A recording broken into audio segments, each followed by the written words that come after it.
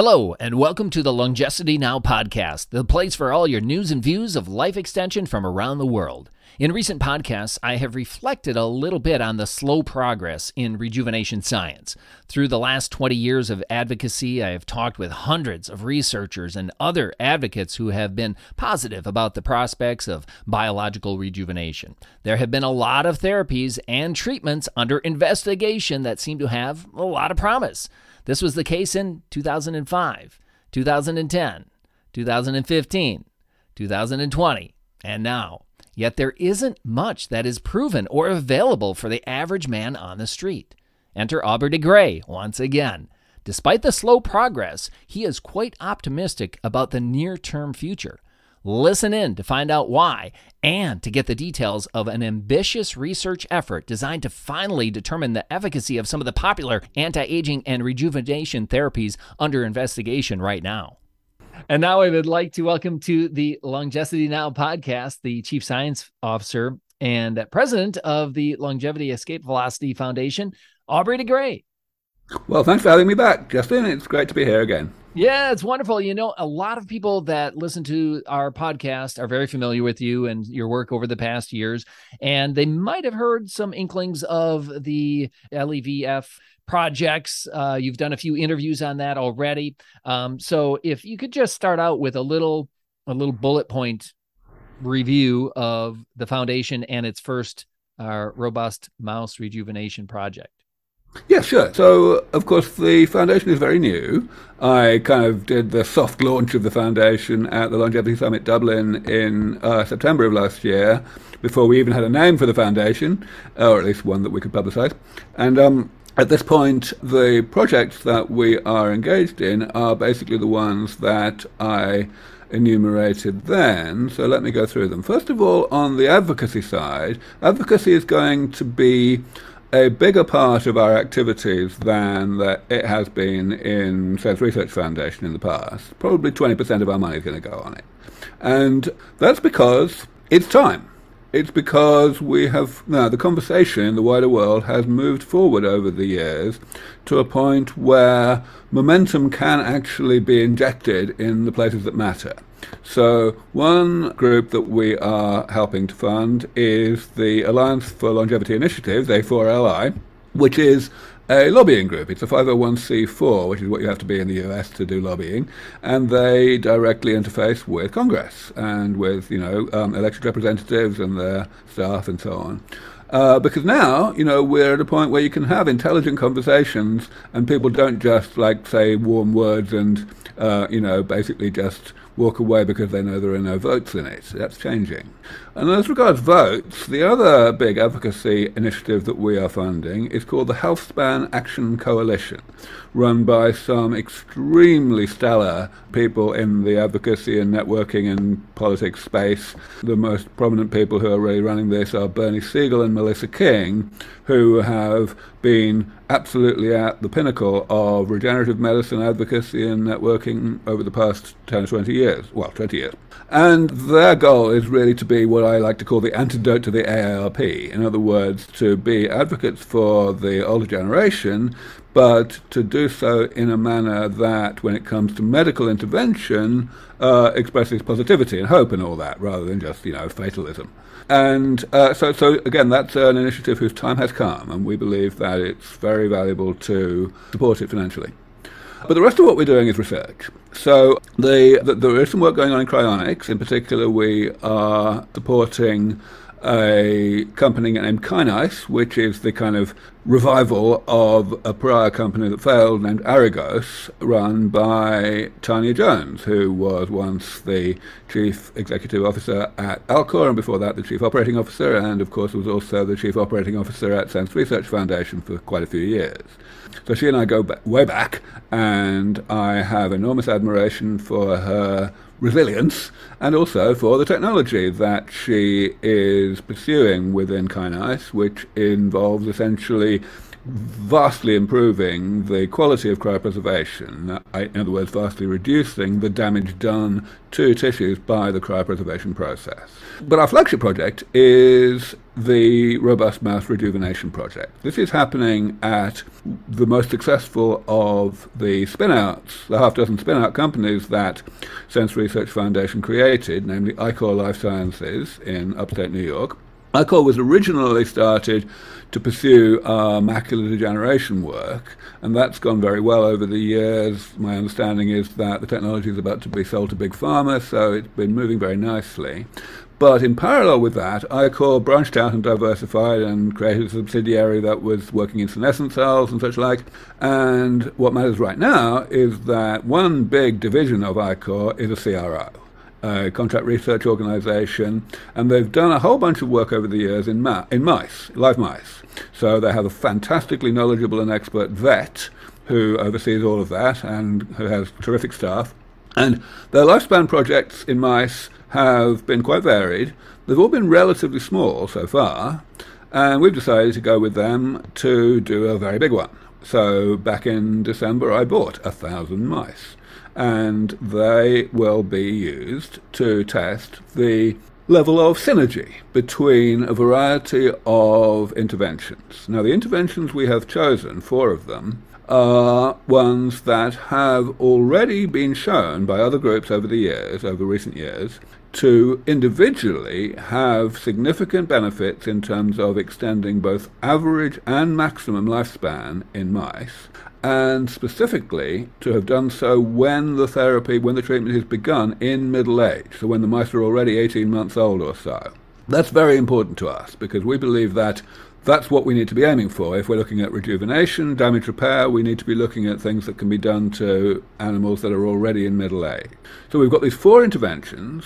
One of them is not exactly a damage repair intervention. You can think of it as a kind of non-damage repair control, and that's rapamycin. It's a calorie restriction mimetic, as you probably know, and it's arguably, I would say, there's a good case that it's the most effective one as of now.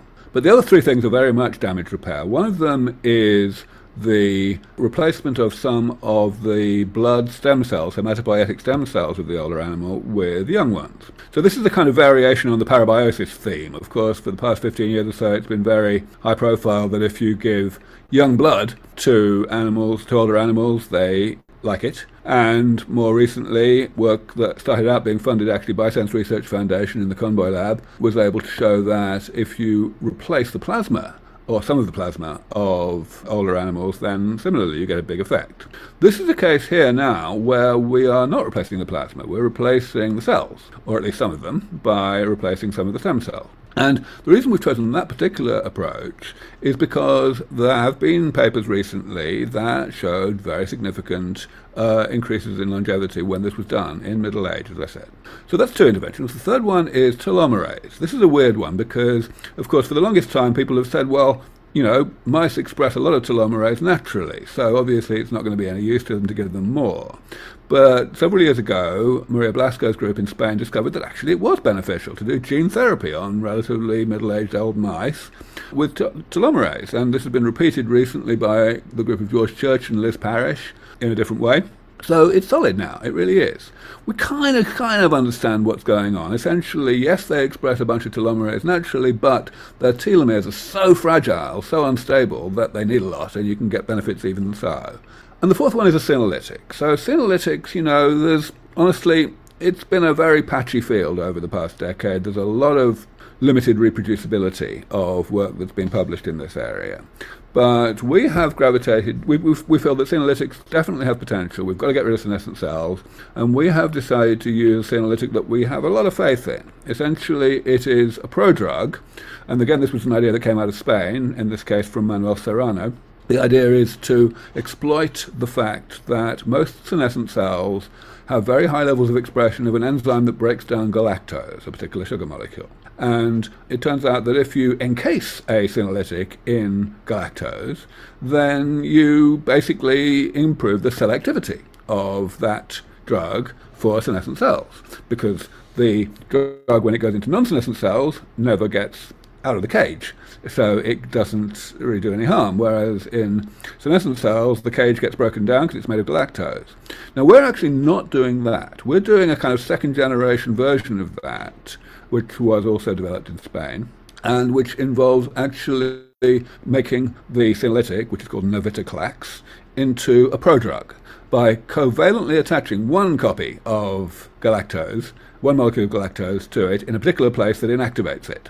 And again, this galactose is cleaved off and broken down by cells that are expressing a lot of this enzyme beta-galactosidase, and therefore the drug gets activated and you're away. So again, this has been shown to work quite well in terms of extending lifespan. And so those are the four things we are combining. Okay. We are, of course, doing controls with none of these things. We're doing baselines with each one of them individually, and we're doing all four. And also we're doing 3 out of the 4 in all 4 possible ways, because we want to identify if there are any antagonistic interactions, which there could easily be, between the things. So that's basically our program. And of course, we are not just measuring lifespan. We'll be measuring all the usual things that people measure in terms of health of animals at different ages, both visually and behaviorally, and taking blood draws, and also actually killing some of the animals, only a few of them, of course, at various points, in order to look at their tissues in more thorough detail than one can if you don't kill the animals. It occurred to me when you were talking about these different therapies that many of them have been tested for many years now. And some might wonder, well, why are we still working in mice if we've had so many positive results, and even some human trials that have shown, decreased biomarkers of aging with certain senolytics and with telomerase upregulation and things like that. So a lot of people might be thinking, isn't it time to, that we should be doing human studies, or is there just not enough data yet in mice to say conclusively? So, first of all, I think absolutely that the people who are doing clinical studies in humans, sometimes in themselves, of course, Liz Parrish is a famous example of that, are doing very valuable work. And this information, it is time for the people who want to get involved and be early adopters in these ways and to get involved in clinical trials to actually get going. However, what you said about mice is also correct. We do not have nearly as much data in mice as we need to have. First of all, very, very few, a very small minority of the lifespan experiments that have been done in mice over the years until very recently have been late onset ones, where you're starting with mice that are already in middle age before you do anything. Very, very few. Secondly, almost no experiments have been done with combination therapies. And this kind of isn't surprising if you look at the incentive structure that exists in the community. On the one hand, if you're in academia, taking a bunch of things that already somewhat work and putting them together and seeing that they still work, that doesn't get you a high-profile paper in Nature or Cell or Science. And the reason it doesn't is because it doesn't fit the academic philosophy of, testing hypotheses and, finding surprising results. So it's like, not favoured. And similarly in industry, in the private sector, combining things that already work, either they just they're off patent already, or if there is IP, then it's different bits of the IP are owned by different people, and there's all manner of nasty cross-licensing to be done. So basically, it's not happening. And so we, as an independent non-profit that is funded exclusively by philanthropy, we are the people who can avoid that short-termism and those incentive problems, and get the work done that really needs to be done. Now, if we talk about the other aspect of your question, the human part, of course, there is the question of translatability. We all know that drugs that work in mice mostly don't work in humans in the end. The only reason people do mouse experiments at all in medical research is because even if they don't work most of the time, at least they work more of the time than they do than drugs that don't work in mice, right? But still, it's not very good. Now, in damage repair, we may have less of a problem of that nature than we do with drugs that manipulate metabolism, just because the damage is more similar than it is in mice. But that's a bit speculative. I'm not really sure whether that's going to be true or not. So honestly, the number one reason why we're doing this experiment, or at least the equal number one along with the potential for translatability, is the rhetorical reason. In other words, the fact that if we can really, really push out the healthy and total lifespan, both mean and maximum, of mice that are in middle age when we start, then what we're doing is we're pushing out the healthy lifespan. We're keeping these mice in a good state of health for maybe a year longer than they would normally be. People are simply not going to be able to continue being cynical about all this and saying, oh, aging is not a disease, it's like gravity, it's woven into the fabric of the universe and medicine will never touch it. That's just not going to be possible anymore. So that's really why I've been focused. That's why I coined the term robust mouse rejuvenation nearly 20 years ago, and why I've been focused on it for so long. Yeah, and the incentive problem you mentioned there, you're funded by philanthropy, but we all know that human trials say you really were able to push out the lifespan of these mice. And everyone said, wow, this is amazing. But then you got to run a human trial. Typically speaking, I mean, biohackers are out there who would, move things forward by themselves. But if you really want to do an official human trial, it doesn't seem there's enough philanthropy in the world to run a robust, large-scale human trial. So how do you envision that it would become translated into a product that's commercially available, a combination therapy? Yeah, that's always been kind of a barrier. Well, right, yeah. I mean, but it's a bullet that everyone in the field knows that we are eventually going to have to bite. So it's a question of, biting it in small bits, I guess, making these incremental advances. The advances like, for example, getting the FDA to be happy with the TAME trial. That was a huge advance in terms of the future regulatory hurdles. It changes the incentive structure within Big Pharma quite a lot. The ICD codes, the World Health Organization, bringing in codes that have that define aging, that include aging in a very sensible and clever way. Again, that will, in time, change the incentive structure quite a lot. And the more of these little bricks in the wall that we actually put in place, the faster it is to put the next ones in. Okay, and then I just wanted to give you an opportunity here to say anything that I mentioned early in the podcast here, that you had given a few other interviews about the LEV Foundation and the Robust Mouse Rejuvenation Project. Were there a couple of things that maybe in the other interviews you thought, I wish I would have touched on this aspect of it, that I would give you opportunity here to mention? Yeah, well, actually, it's more than a few. I've literally been giving like 2 interviews a week for the past few months. Okay. So you have everything pretty much covered. Pretty much, yeah. I mean, of course, things have been developing over time. Like, for example, we only actually finalized our decision on what senolytic we were going to use about 1 month ago. As the experiment gets going, it's just kicking off really now. There will be news all the time. We will be, putting out updates every couple of weeks, because we can do this, because we don't need to worry about, confidentiality and right. Credit and all that stuff. We can just, do the right thing.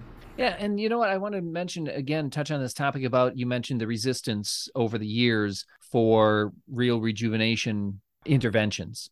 Yep. That so much of the structure of the government and academia is so resistant to the thought, even just the thought of rejuvenating people, biological rejuvenation. And you've been involved in it for so many years. Why do you think it persists even today there's a lot more investment. Obviously, there are some new companies popping up, but boy, there's still a lot of institutional resistance. And I know you've talked about it before, but expound upon that just a little bit again, why the resistance is out there. Yeah, institutional is only part of it. Really, huge amounts of it are based on the resistance of the general public. Because at the end of the day, elected representatives will not make dramatic, courageous moves unless they think there are votes in it. Companies will not do so unless they think there are customers at the end of the line, things like that, right? So it's the public that really matter here. Why are the public this way? Well, essentially because it's been thousands of years that the public have been, having to live with the reality of this horrible thing that's going to happen to them if they live long enough without being eaten by a lion, right? And they've had to find ways to rationalize aging away and put it out of their minds and get on with their miserably short lives and make the best of it, rather than being preoccupied by this terrible thing.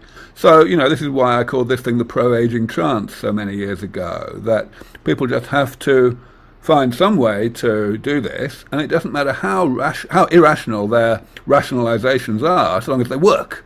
So, people who are perfectly rational in absolutely every other topic in the world will say things that would embarrass a 5-year-old when it comes to aging. I found that a lot myself. Right.